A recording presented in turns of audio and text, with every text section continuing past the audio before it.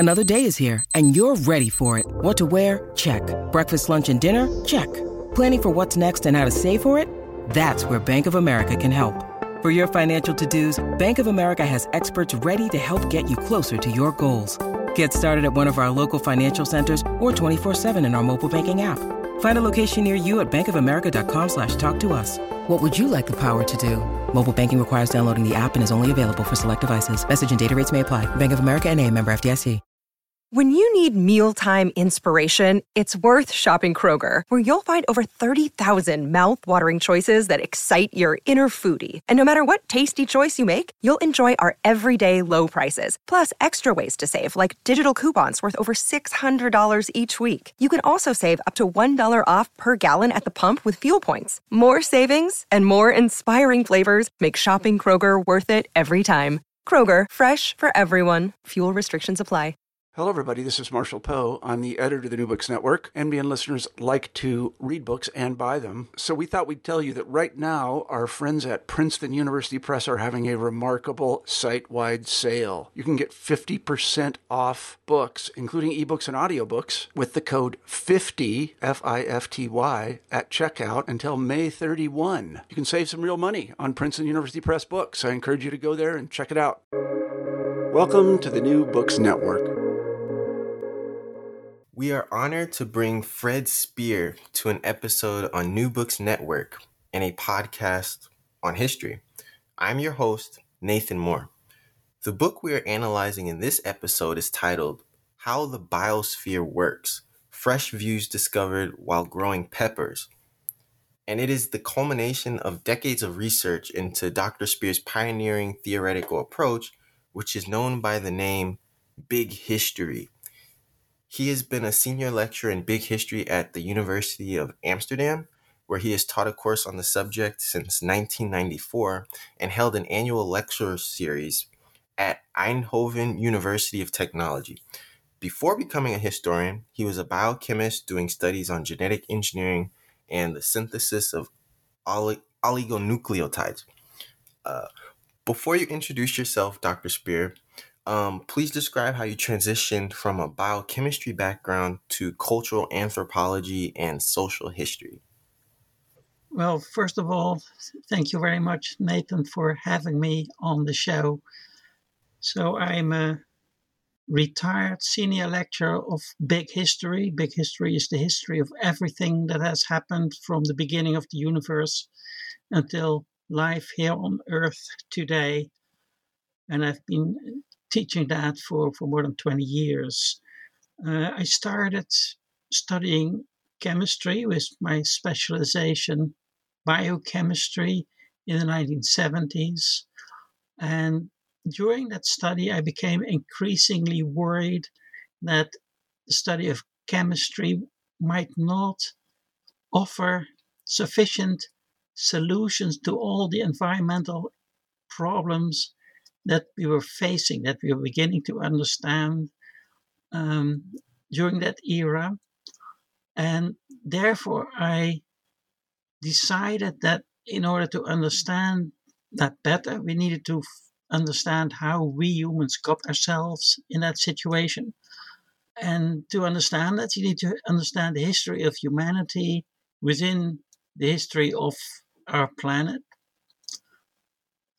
And I didn't really know which specialization could help me understand the history of humanity at such a scale. At that time, I was not aware of world history because it wasn't taught here in the Netherlands. So I decided to go for cultural anthropology, also because I wanted to find out how people in other societies were dealing with the environment. And I thought that cultural anthropology would offer a world view, which I think it did.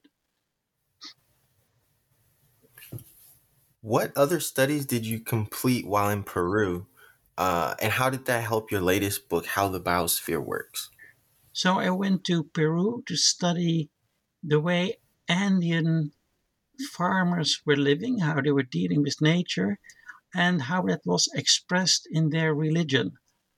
And to study and understand religion, you need to think of that in terms of their social lives, including politics. So my study became a long-term study of religion, politics, and ecology, where I tried to trace the history of that village using every information that I could find, ranging from the old church parish books to local regional archives, including in Seville, Spain, and of course all the academic literature that I could find. While at the same time, I also tried to live in that village as much as possible and share life with people, work on the land, experience an incredible amount of most exciting adventures. So the result were two books, one in that long-term study of the village, placing it within human history as a whole, and the other one, a number of case studies that I experienced myself in a village. And I think it was an extraordinarily good preparation for big history, not only because of all the things that I learned in and about Peru, but also because looking back from Peru to my own country, the Netherlands, I started looking at it in a very different way, a far more detachment. And therefore I began to understand all kinds of patterns that I didn't understand before. So it led to a transformation also of my understanding of the Netherlands and in fact of all of world history. And therefore I think it was an excellent preparation for big history. When did you discover big history and how does it relate to your recent study? I first read about it in the Journal of World History, in which my later colleague David Christian, who coined the term big history, had written an article about it. That was when I was finishing my PhD thesis on Peru, which took up all my time and energy. But my supervisor, Johan Goudsblom, who had also read that article, happened to go to Australia. He visited David Christian and brought back his syllabus of the revolutionary course that he was teaching. And then he asked me whether we could organize such a course together at the University of Amsterdam, which we did. And that's how it all started. What about the biosphere? Can you give your audience an overview of what you're referring to when you talk about and what you've been researching in the biosphere? Yes, first of all, what is the biosphere? That is the thin layer covering our planet, the thin layer of soil, air, water, in which we are living, which we think of our home, and which seems completely normal to most of us. Yet, if you look at it from a more detached perspective, as the outer skin of a planet that's swinging through the universe, then you see how extraordinarily unusual that is.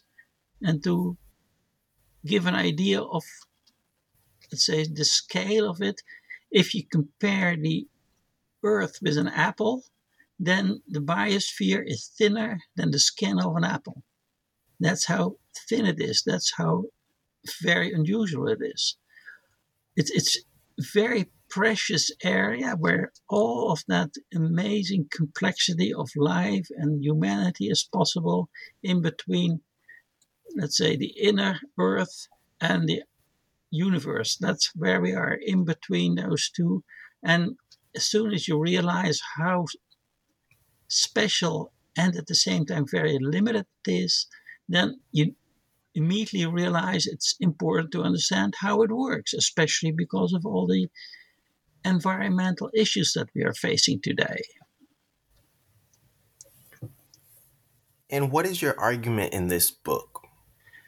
Well, until now, we had many partial theories about the biosphere and how it worked, but there was no single comprehensive theory that would unite all these different theories. So it was a collection of apparently or seemingly unrelated or partially related theories that didn't really help us to understand very well how the whole thing works. And by sheer accident, I was extraordinarily lucky by growing peppers in my apartment here in Amsterdam 5 years ago.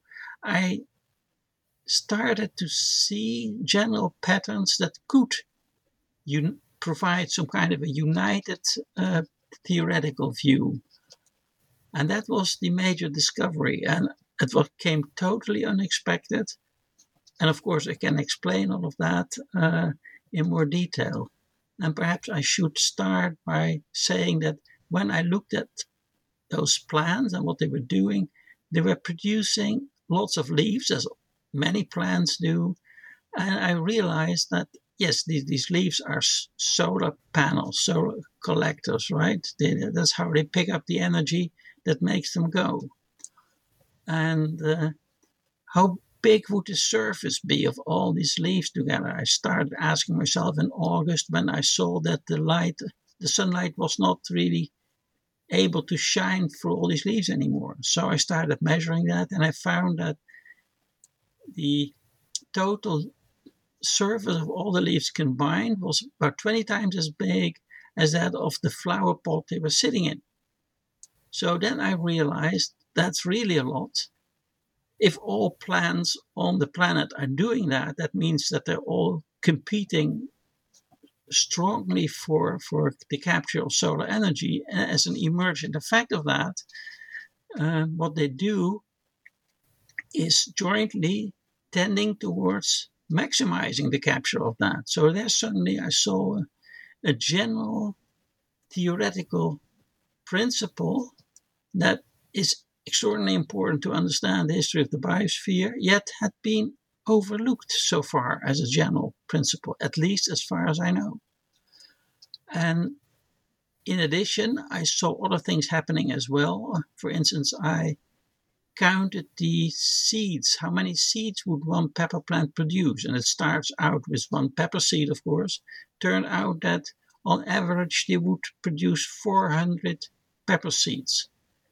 So that means that he could multiply 400 times in one generation. So if all these seeds were to be fertile and produce plants, I calculated that within 10 generations, starting with one pepper seed in my apartment, those pepper plants would cover all the earth, the land, and the oceans. So that means that there is a very strong pressure being exerted by pepper plants to expand. And not only pepper plants do that, all species do that. So if you look at what is usually known as the food pyramid, it's an extraordinarily dynamic food pyramid.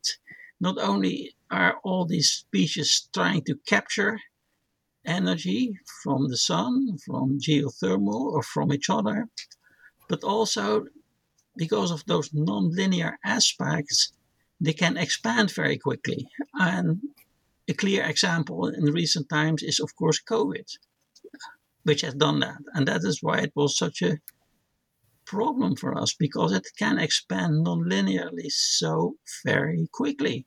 And it suddenly popped out, so to speak. And that is what, in principle, every species can do. It was an extraordinarily important principle again. And in addition, I would say that I realized that if you look at a plant, what it's doing, it's making all these leaves and it's trying to capture as much solar energy as it can as part of what you can call its survival strategy, its way to survive the struggle for life, as Charles Darwin called it. And you could say it's the business model of the pepper plant, but you can think of all species having a survival strategy, a business model. And then you can wonder how many of these business models, these survival strategies do exist. What are they like? How do they relate? And there you see another subject that has been almost completely neglected in biology, as far as I know, at least from a general point of view. Surely some people have been talking about survival strategies, but it is not a general theme in biology, which I think it ought to be. So those are several very important principles that when combined, help you to produce a coherent view of the history of the biosphere combined with all the other theories that already exist. So my book describes, first of all, these discoveries and the implications. And next, I try to write a history of the biosphere using all these principles. And to my delight, all the theories sort of fell into place, like suddenly puzzle pieces that all fell into place and produced a new image of the history of the biosphere, including that of humans. But that's perhaps an issue for a separate question. But if you want me to, I can explain that too. Yeah, what about humans? I'm always thinking about humans in relation to other things. So like HCI, which is human computer interfaces, is like a big thing in science and technology. So what is the human position within the biosphere, and is there a name for it? Well, I'm not sure there is a name for it, but if you look at the history of the biosphere, it's probably about 4 billion years long. That's a long time, rounded off more or less. And if you look at the history of humanity, at most, we are talking about 7 million years. That is 1.17% of the history of the biosphere. So already a very short period of time. But if you think about the time of when humans started doing agriculture, then you're talking about a far smaller percentage. And if you think about the history of, let's say, industrialization, it's even far smaller. And if you think about the history of using computers, that's again a fraction of that. So what you're talking about is a situation that is extraordinarily unusual in the history of the biosphere. As in a very short period of time, humans have very deeply transformed it. And curiously, most people think that's the normal situation, but it is not. That is extraordinarily abnormal, seen from the history of the biosphere. And what we're doing now is computers and the whole bit, that is again producing a different transformation, you could say, a transformation of ourselves and also of the biosphere of which we are part.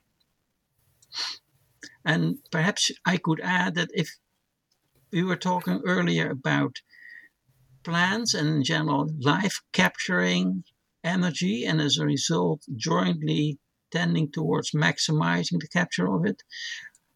Here you see suddenly one single species that starts doing that. So humans started capturing energy in ways that no other species had done before. First of all, by the domestication of fire, by setting nature to fire, occurring all kind of fires that they caused, but then also more control for cooking and for making things. And I think fire control, and that's certainly not original, it has been a major transformation in human history, and it's the first thing that a species did that had not been done before by any other species. That's a point made by my former supervisor, Johan Goudsblom. I think he was dead right.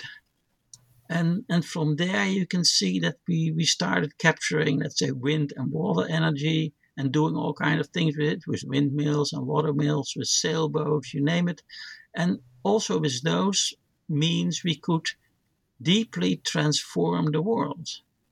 With sailboat we could connect the continents, and by taking plants and animals from one continent to the other, we could transform their ecologies also because these plants and animals can reproduce very quickly in a non-linear way. So they can sort of explode on the new continent. You need only a small boat to produce an extraordinary change in the ecology of a continent, or a few small boats. And then we started, let's say, capturing the energy in resources such as coal, and a bit later oil, and a bit later nuclear. And with the use of that also, let's say, with dams, with water energy and the like. And now with windmills, we're trying to capture more efficiently the energy in the wind. And there you see this species, we humans, we are jointly striving towards towards maximizing the capture of energy and doing things with it. And that is, in general, the process of what we find ourselves in. And that is so unique about humans. And that's how we have been able to transform the biosphere the way we have done. Your idea came about after growing pepper plants at your home in Amsterdam. Is there something special about pepper plants in particular, or could it have been another plant specimen? You also wrote about self-pollination.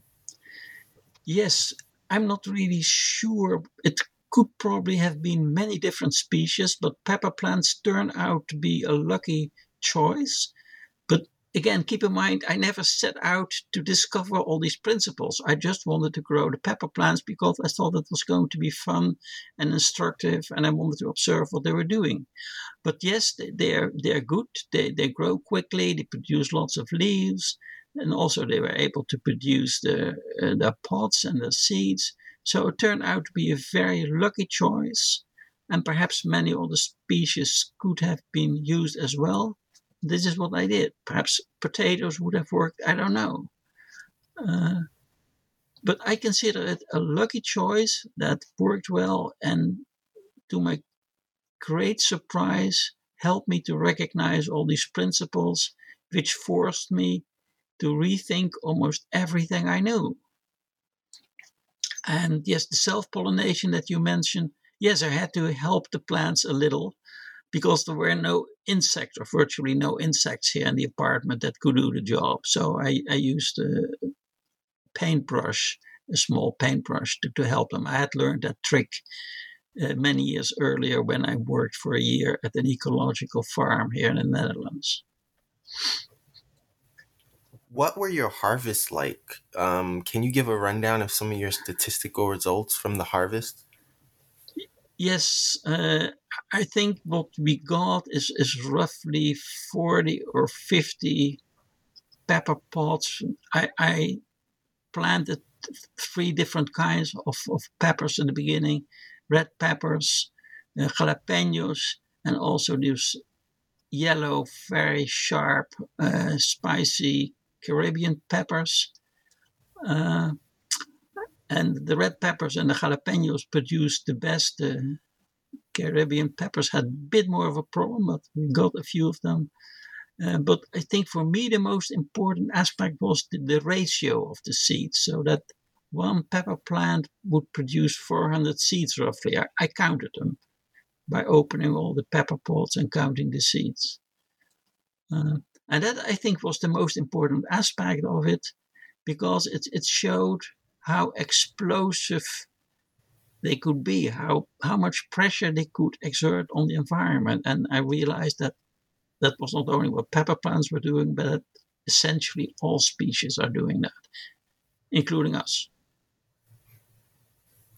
Yeah. Is there a Malthusian struggle for resources when it comes to the biosphere and human population growth? Would you agree or disagree based on your study of pepper plants?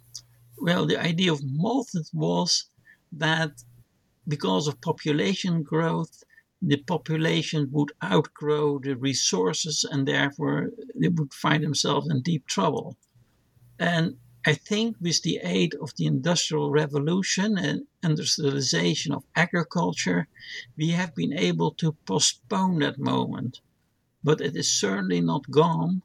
And as soon as we run out of critical resources, and it could be energy, but it could also be fertilizers, especially phosphorus, then we might find ourselves very quickly in such a situation again. So right now we may be living in a very lucky, fortunate situation that may not last very long.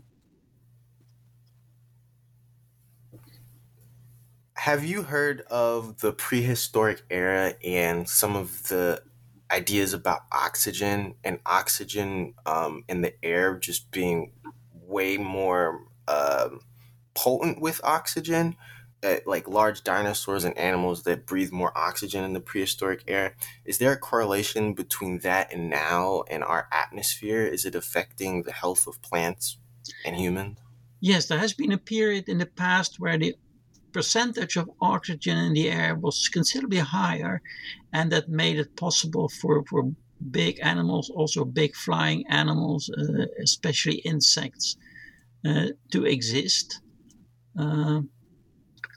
And it has gone down since that time.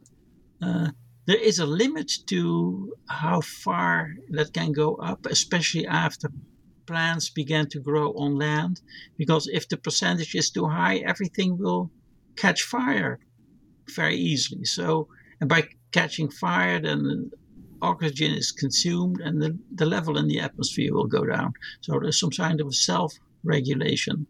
An American ecologist, Stephen Pine, has written about that in very enlightening ways. So what we're looking at today is a percentage of roughly 21% oxygen in the atmosphere. And because of we are burning so many things, it's going down slightly, but not really that much, while the percentage of carbon dioxide is going up. But that was very low to start with, very, very low. So let's say 0.03% or 3.5% or something like that. Now it is 0.04%. So if you compare that with 21%, that's still very little. It is causing us trouble because, as we all know, carbon dioxide is a potent greenhouse gas, and therefore it sort of acts as a protective layer that does allow some solar energy to come in, but it doesn't let it out that easily. So therefore the Earth is warming up, and that's what we're seeing today. At a retreat, there's a ridge, and there are plant fossils, millions of year old plant fossils. If we're looking at prehistoric plants and photosynthesis, is there a difference between the way plants lived then and now through photosynthesis? Well, yes, there's been let's say, continuous change, which is typically part of the way things go in history. So as part of this competition for solar energy, as soon as there are mutations that allow plants to do better, then of course they have an advantage. They can suddenly pop out and take over areas and replace others who aren't doing so well, or push them back into special niches where the other ones can go that easily. And that's a process that you've been seeing all the time. And I think for us humans, a very important transition has been, as Jonathan Markley has pointed out, the emergence of grasses 40 to 20 million years ago. Grasses have perhaps a more efficient way of capturing solar energy, and also a survival strategy that allows them to survive in many different landscapes. And since that time, they started spreading. So we have prairies or savannas or the green meadows of Holland or whatever, thanks to that evolution that is fairly recent in the history of the biosphere. And not only that, but also animals evolved that started eating those grasses, like cows, buffaloes, goats, or you name them. And that produced a set of species, both grasses and animals, that were utilized by humans to start the agricultural revolution. Because if we look at grains or rice or corn, they're all grasses. And if you look at the animals that we have domesticated, well, many of them were grass eaters. So the evolution of grasses, starting roughly 40 million years ago, was a major change in the biosphere, without which humans would have done nearly as well in, let's say, producing agriculture and changing the biosphere.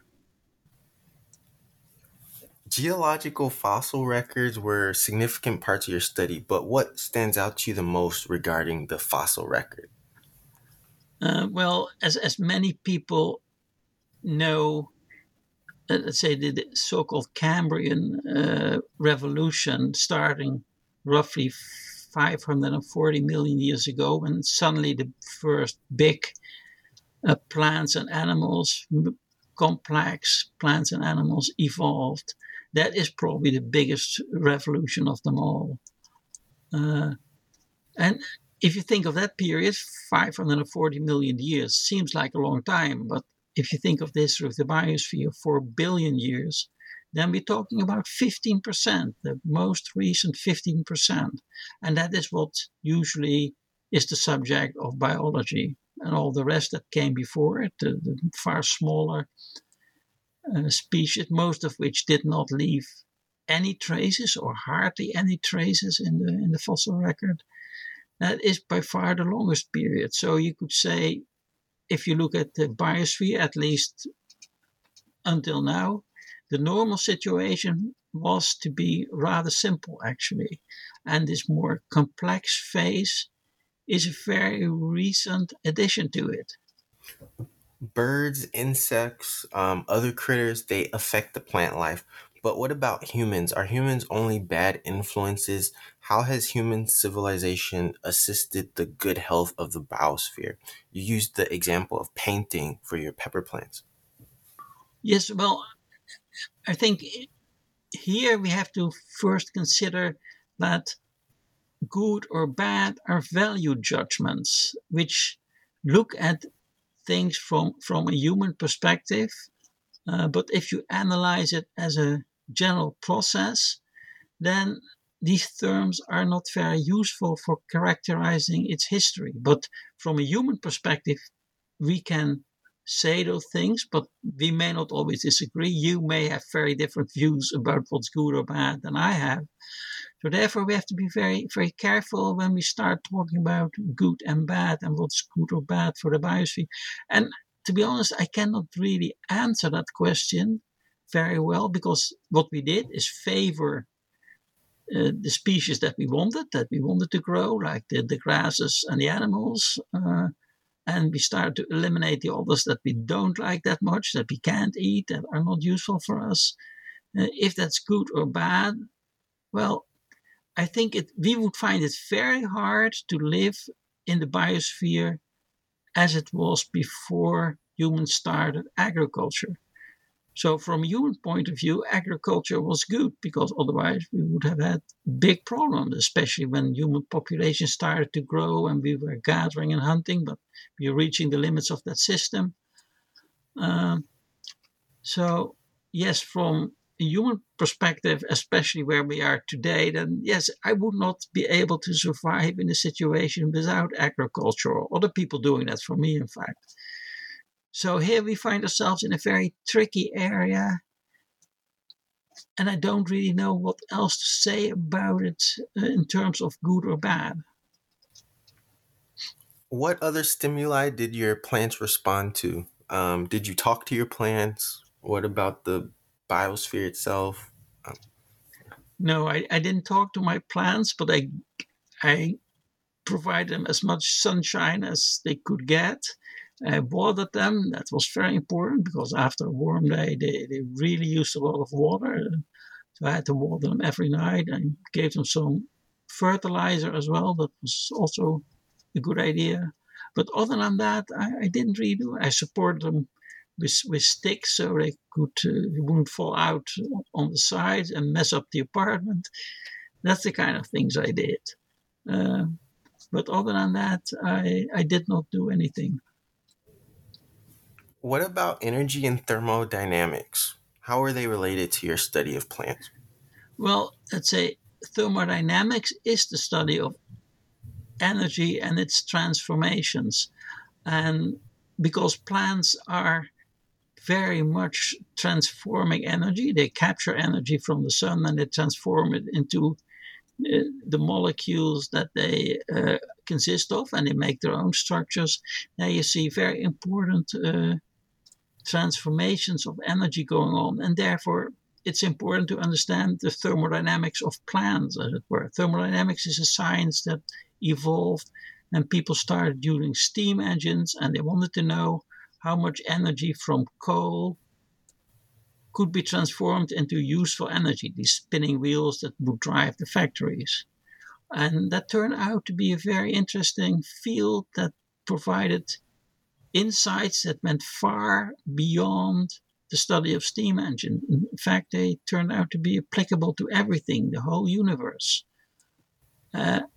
everything alive. And the difference with many other things in the universe is that life seeks to capture its own energy actively. That's what we do, and that's what the plants do.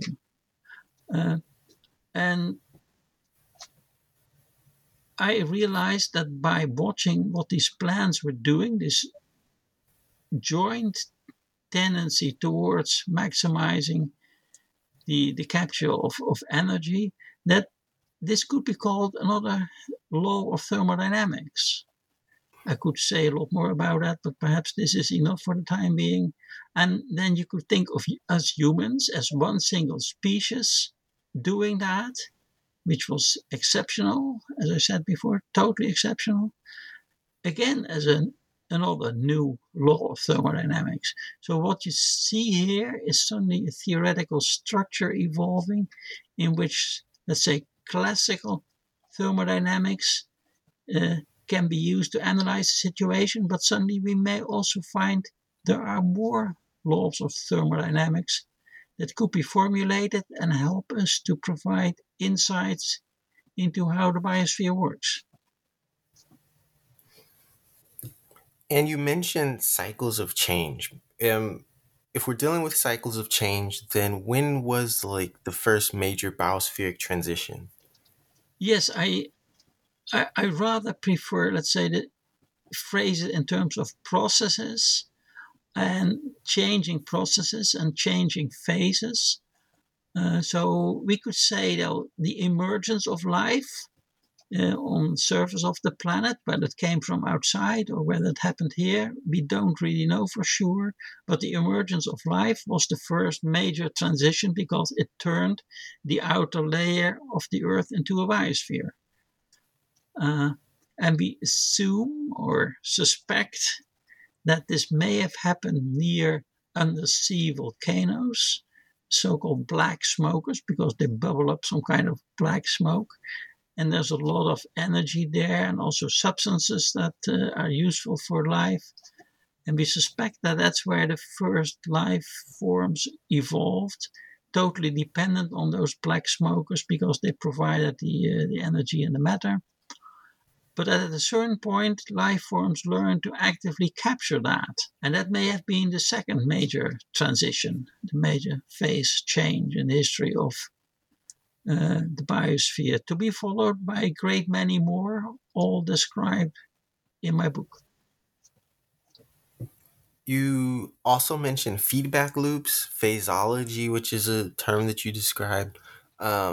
How do these relate to Greek philosophy and maybe some of the other scholars who actually get mentioned for you in your book? Yes, well, first, these feedback loops, that is an idea that, of course, has existed for quite some time, has been elaborated in many different ways. But I think with the general theoretical structure that I'm developing, they fit in really well. And you can, for example, start tracing what would have been the influence on these feedback loops by the first organisms and then by the organisms that evolved. How would it have changed over time?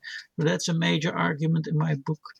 And then if you think about these processes and these changes, then you have to think about, first of all, what is a process? That is a structured way of things that are happening. For example, our own bodies, our own lives. We have a certain structure in the way we live. We could describe it as a process. And for instance, if you study at university and you graduate, then your life may change. If you don't stay at university, you have to find a job. So that may be an important phase transition, so to speak.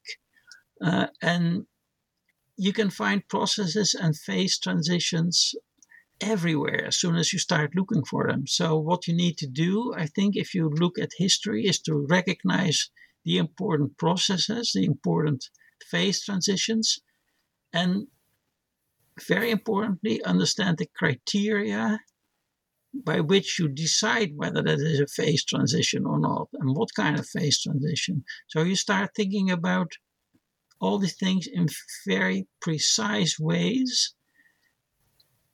Thought discipline, I would call it, following again my former supervisor, Joop Goudsblom, that help you to understand all the things in far more precise ways than if you just tell a story about it.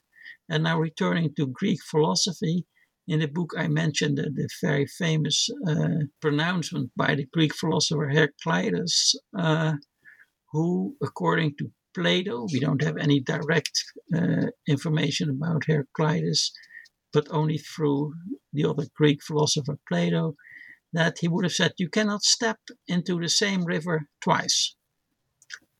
And Plato reformulated that in the way that everything changes, nothing stays the same, a very more general statement, which is fine with me. It's typically Plato, who was a far more abstract thinker. But I like the expression that you cannot step twice into the same river, because it's very, very graphic. It's very expressive. It tells you, yes, because you cannot do that, because the river has changed and you have changed. So you see that two processes that have changed, and therefore everything is constantly changing in greater or lesser ways. And that is, I think, at the root of the process approach.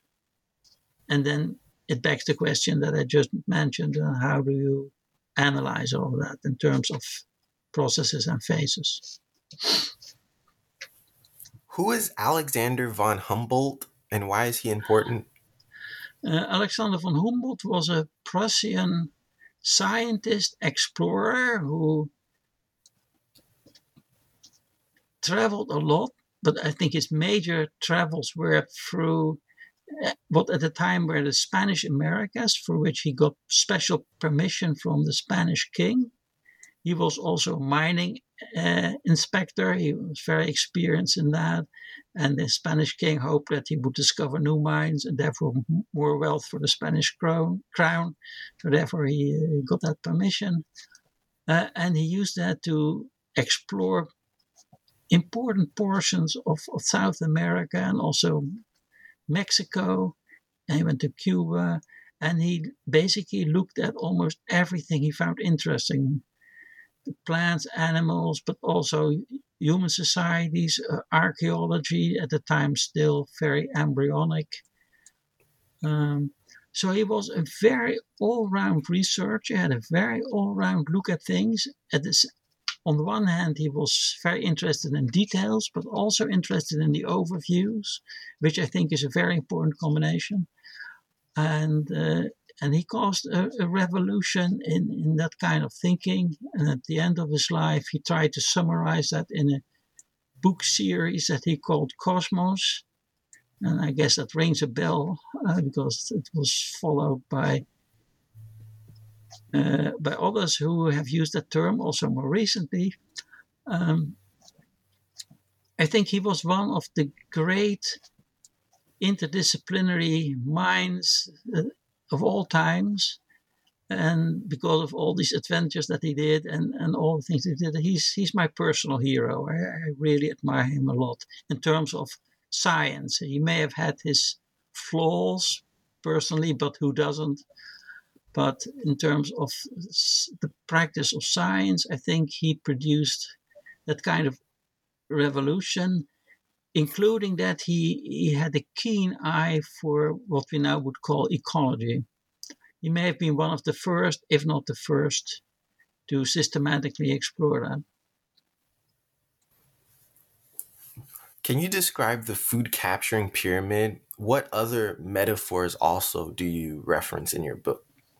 Well, the general idea, the common standard idea is that people talk about the food pyramid, and the food pyramid consists of producers. So primary producers are the plants, and the secondary producers are the animals that eat the plants, and the tertiary producers are the animals that eat those animals, etc. And that's important. I would not deny it in any way. But I realized by looking at those pepper plants that much of the structure is there because they need to capture the energy and also the matter, of course. They get it from the soil with their roots. So much of the structure actually exists the way it does because of they need to capture that. And that hasn't been emphasized enough, I think. So that's why I started calling this pyramid the food capturing pyramid. And then we can think of primary captors, the ones that capture the energy from solar or geothermal, and then the secondary captors who eat the primary captors, etc. And then you also realize that we have to think about all the microorganisms because there are microorganisms who eat us, COVID, for example. So we are, let's say, a tertiary captor or a secondary captor or both. And then COVID is apparently a quaternary captor.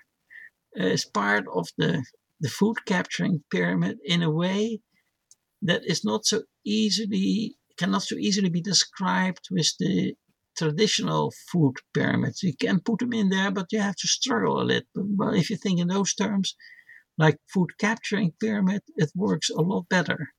And it helps you to understand that, yes, there's all this active capturing, and it makes you also realize how extremely, extremely dynamic this pyramid is. Because as soon as a species is successful, then it can pop out, just like we humans did. Do you think Charles Darwin had it all right by the time he was researching within the Galapagos Islands? I think my understanding of that voyage, and I think I've read virtually all the materials that Darwin wrote about it,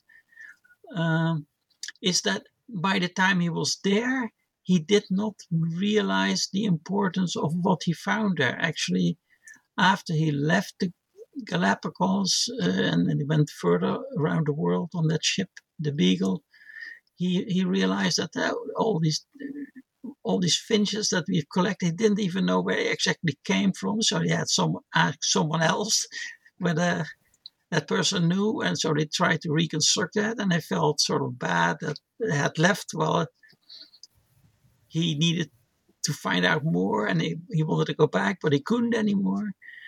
So he realized that they had found something of importance, but I'm not sure whether at that time he realized the importance of that for what later became his theory of natural selection. But so that happened in retrospect. It's a bit like that I started out with my pepper plants without expecting anything like that, not even on my mind. And then after the first experiment, after the plants started to die off and we ate all the pepper seeds, I didn't count the seeds at the time. So if I had been unable to repeat the experiment, I would have felt really bad. But there was another growth season that I could do that. So in the second growth season, I started counting the number of seeds that those plants produced. So I had, let's say, more of a chance than Darwin in making up for my deficiencies, so to speak. But that happens in science a lot because a lot of it is not really planned. And I think that's an important lesson for all organizations that pay for scientific research. You cannot plan it all in advance and expect an exciting result. Much of it happens by chance.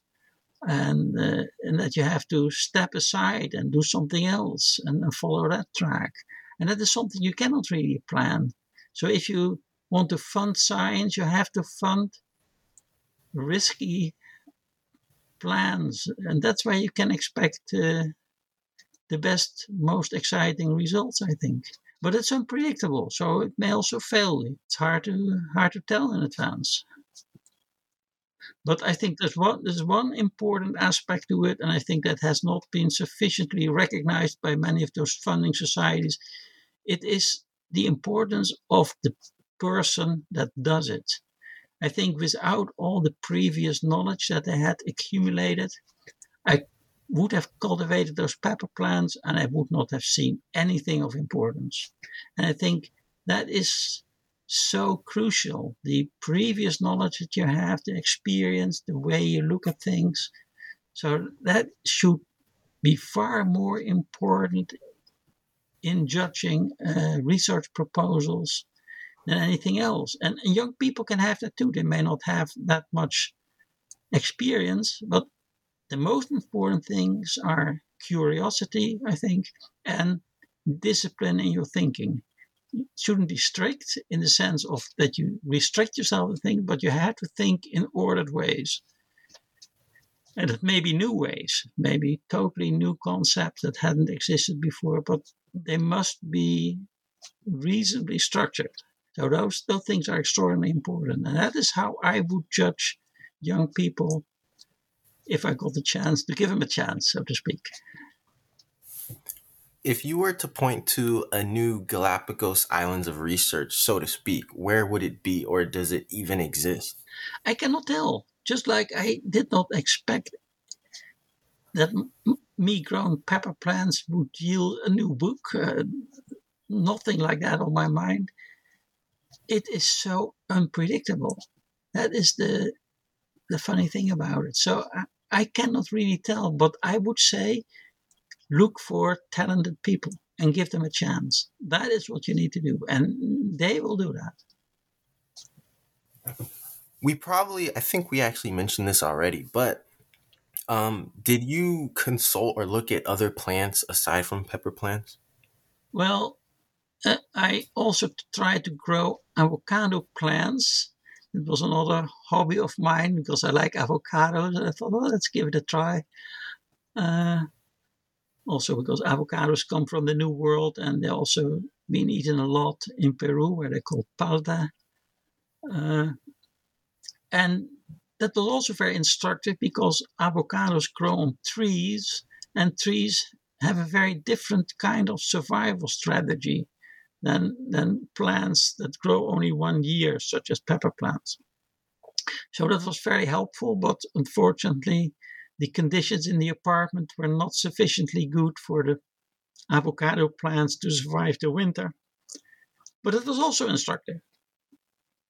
So I learned a lot from that too, but I don't think I would have discovered the principles that I just described by growing avocado plants.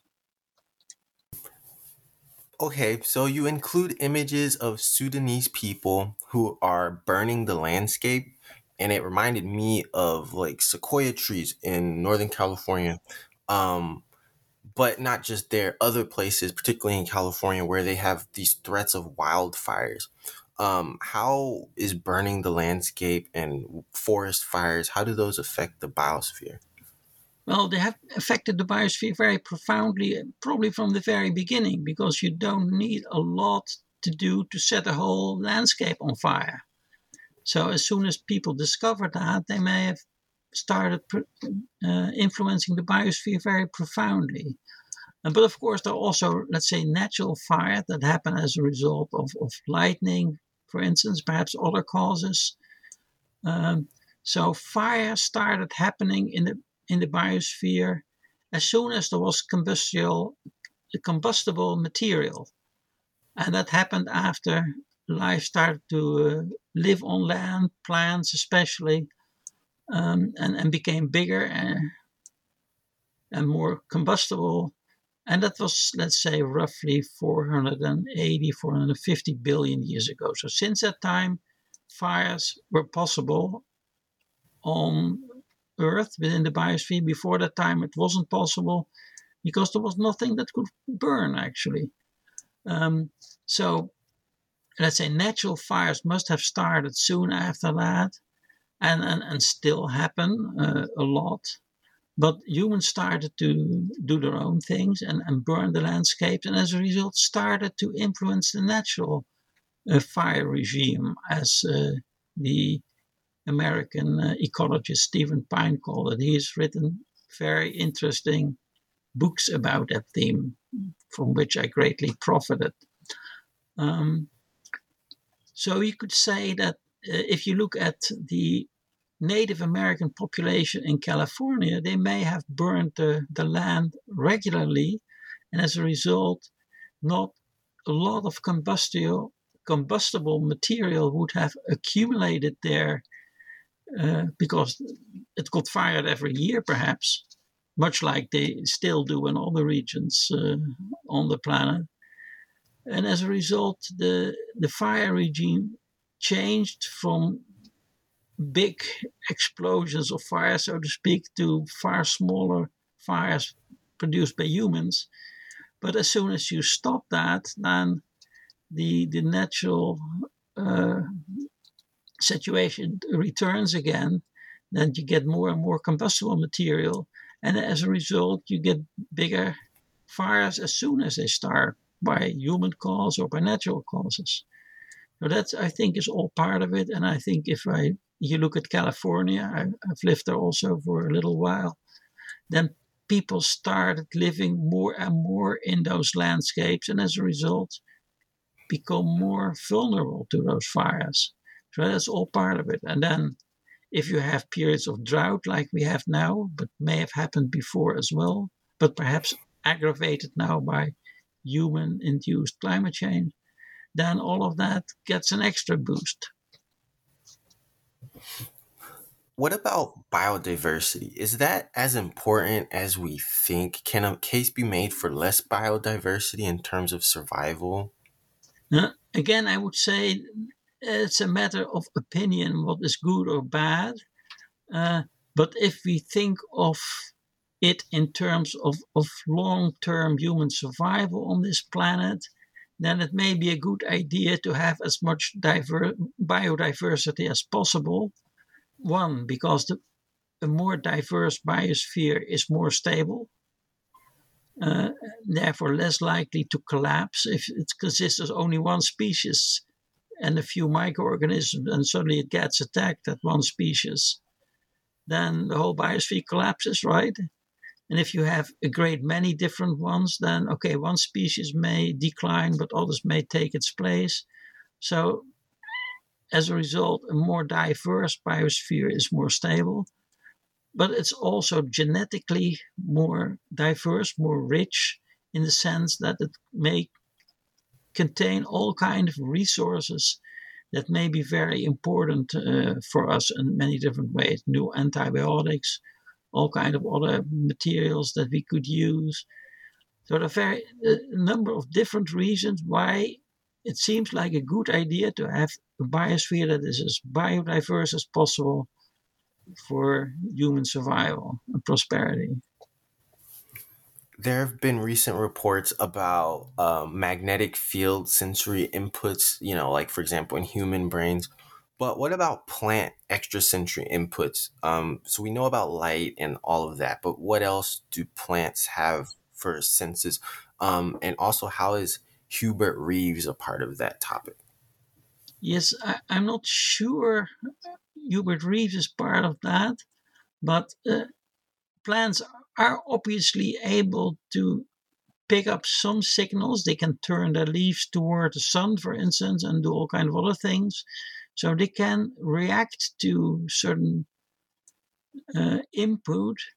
I'm not sure what else there is in terms of input. They seem to be able to communicate, pick up chemical signals emitted by other plants or by animals, and emit signals themselves. So some form of chemical communication is also possible, which is probably the oldest form of communication also among other species.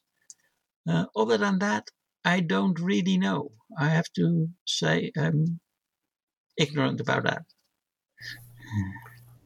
Are you a proponent of greenhouses? And also, what about space habitats or space settlements where greenhouses could be used to prepare food or, breathable air?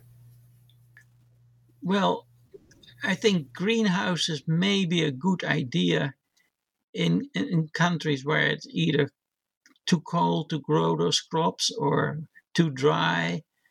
because they can contain water and they may let in the heat and prevent the heat from going out. So that's why they're greenhouses. So if you want to do that, that is probably a good idea, as long as you make sure that it doesn't deteriorate the soil or produces other adverse effects.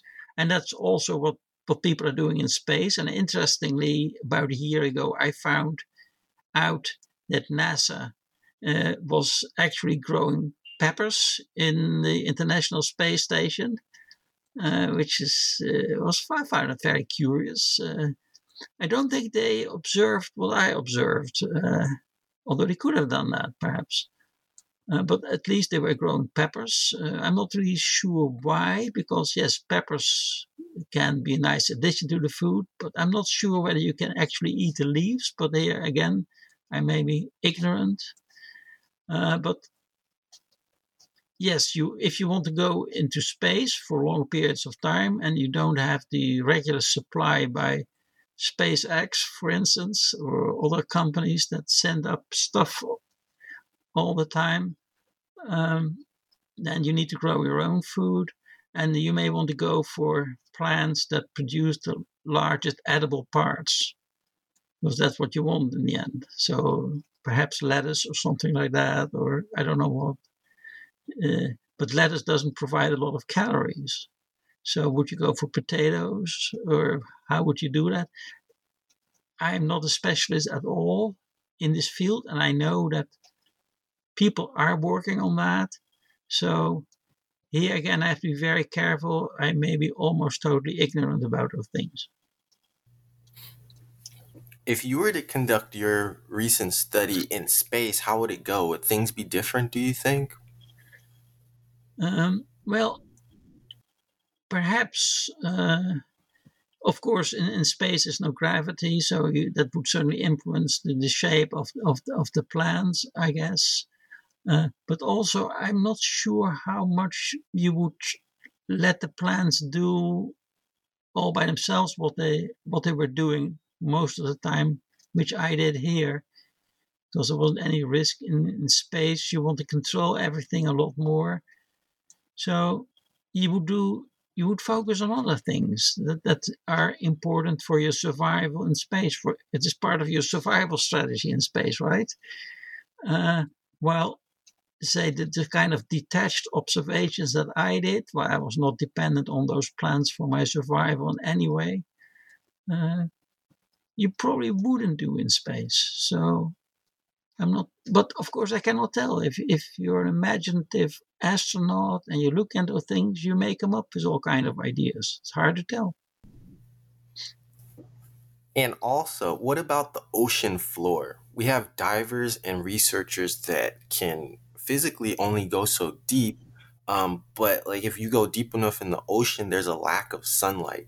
How are these plants part of the biosphere in that situation? Well, they're part of the biosphere because they're life, and wherever is life, there's the biosphere, or where the effects of life are, that's where the biosphere is. But the question is, where would they get the energy from and the matter?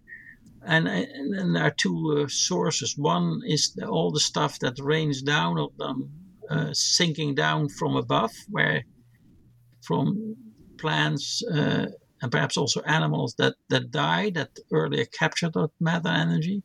And it happens all the time. So there's constantly sort of raining down all kind of stuff towards the ocean floor.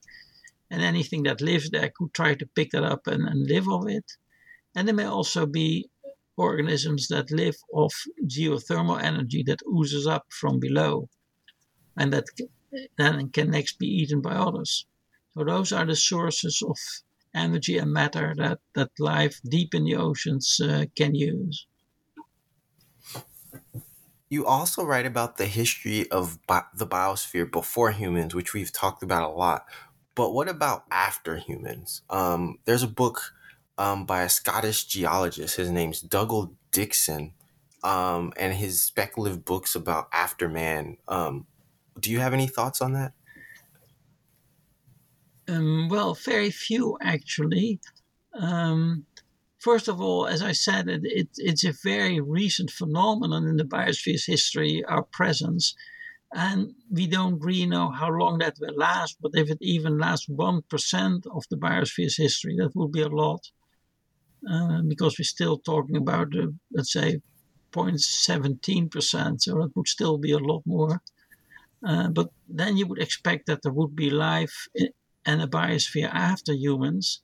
And it all depends what the biosphere will look like at that point in time. How did we mess it up? What did we do to it? How may it recover? But what you would expect that unless life was completely extinguished on the planet, and that seems very unlikely because it's very hard to do that, that it would bounce back in different ways. But because of this tendency to jointly try to go towards maximizing the capture of energy, geothermal and solar, that would keep happening. So you would say that that law of thermodynamics would kick in with a lot of force again, not hindered by the other law produced by humans because they are no longer there. So you would expect that to happen. And that as long as the conditions remain good enough for life to exist on the planet, that's perhaps 1 or 2 more billion years, perhaps even a little longer, as long as the sun keeps shining and doesn't get too hot, as long as plate tectonics keeps happening, then you would expect new fans of life fanning out from the very small to more complex. What that will look like, I don't know. Is there such a thing as a simple organism rather than complex life as we always talk about? Well, let's say even the most simple microorganisms are pretty complex biochemically speaking, far more complex than, let's say, simple molecules. And even if you think of viruses, which are in fact DNA or RNA molecules with a protein cover, fairly simple by comparison, they're still fairly complex in terms of biology. But what people refer to as complex life is life that consists not only of one single cell, like many microorganisms, but lots of cells, and that these cells change in form and structure, and as a result they start doing different things. Just like we have skin cells, we have brain cells, we have muscles, and that all consists of different cells. Well, if you look at, let's say, a simple bacterium like E. coli, that's just one single cell. So in that sense, it is far less complex than a plant or an animal. What kind of plant consciousness did you derive from your work? In other words, did you feel a connection to your plants at the end of it? Yes, of course, I do feel some kind of a connection to it in many different ways, actually. Also because they reminded me so much of my Peru studies, where people really like their peppers and the pepper sauces, which are called ají there. And later I tried to actually to grow Peruvian peppers after I was able to purchase them, the seeds. So yes, I feel considerable affection for them, especially because I was able to figure out all the things as a result of them.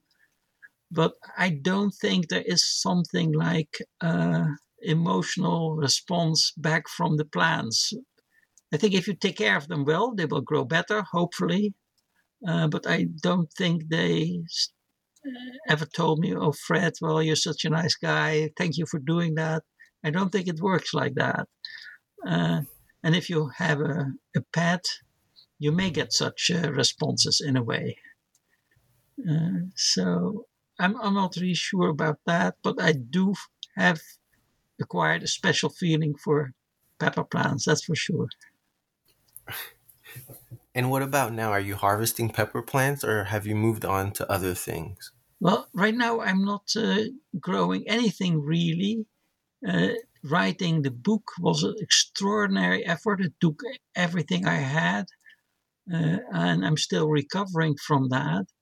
And the last thing I want is new impressions, new ideas that upset my mind once again, maybe later, but I'm still trying to find a new equilibrium in terms of my mental state, because I had to rethink so much of what I knew and come up with my new synthesis, which you can find in the book.